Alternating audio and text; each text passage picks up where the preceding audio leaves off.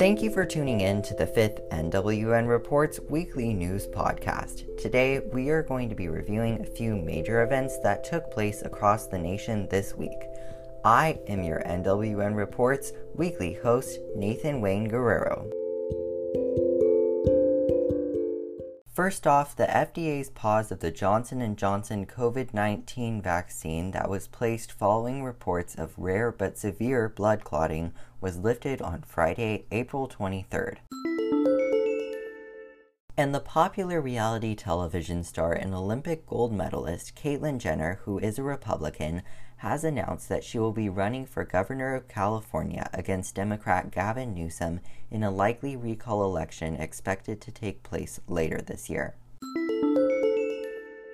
Early Friday, the company SpaceX launched 4 astronauts from multiple countries in a reusable rocket.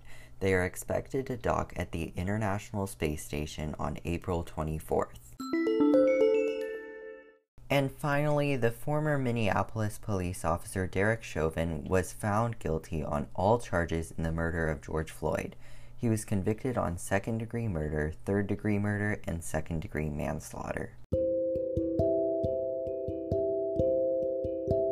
This has been an NWN Reports weekly segment.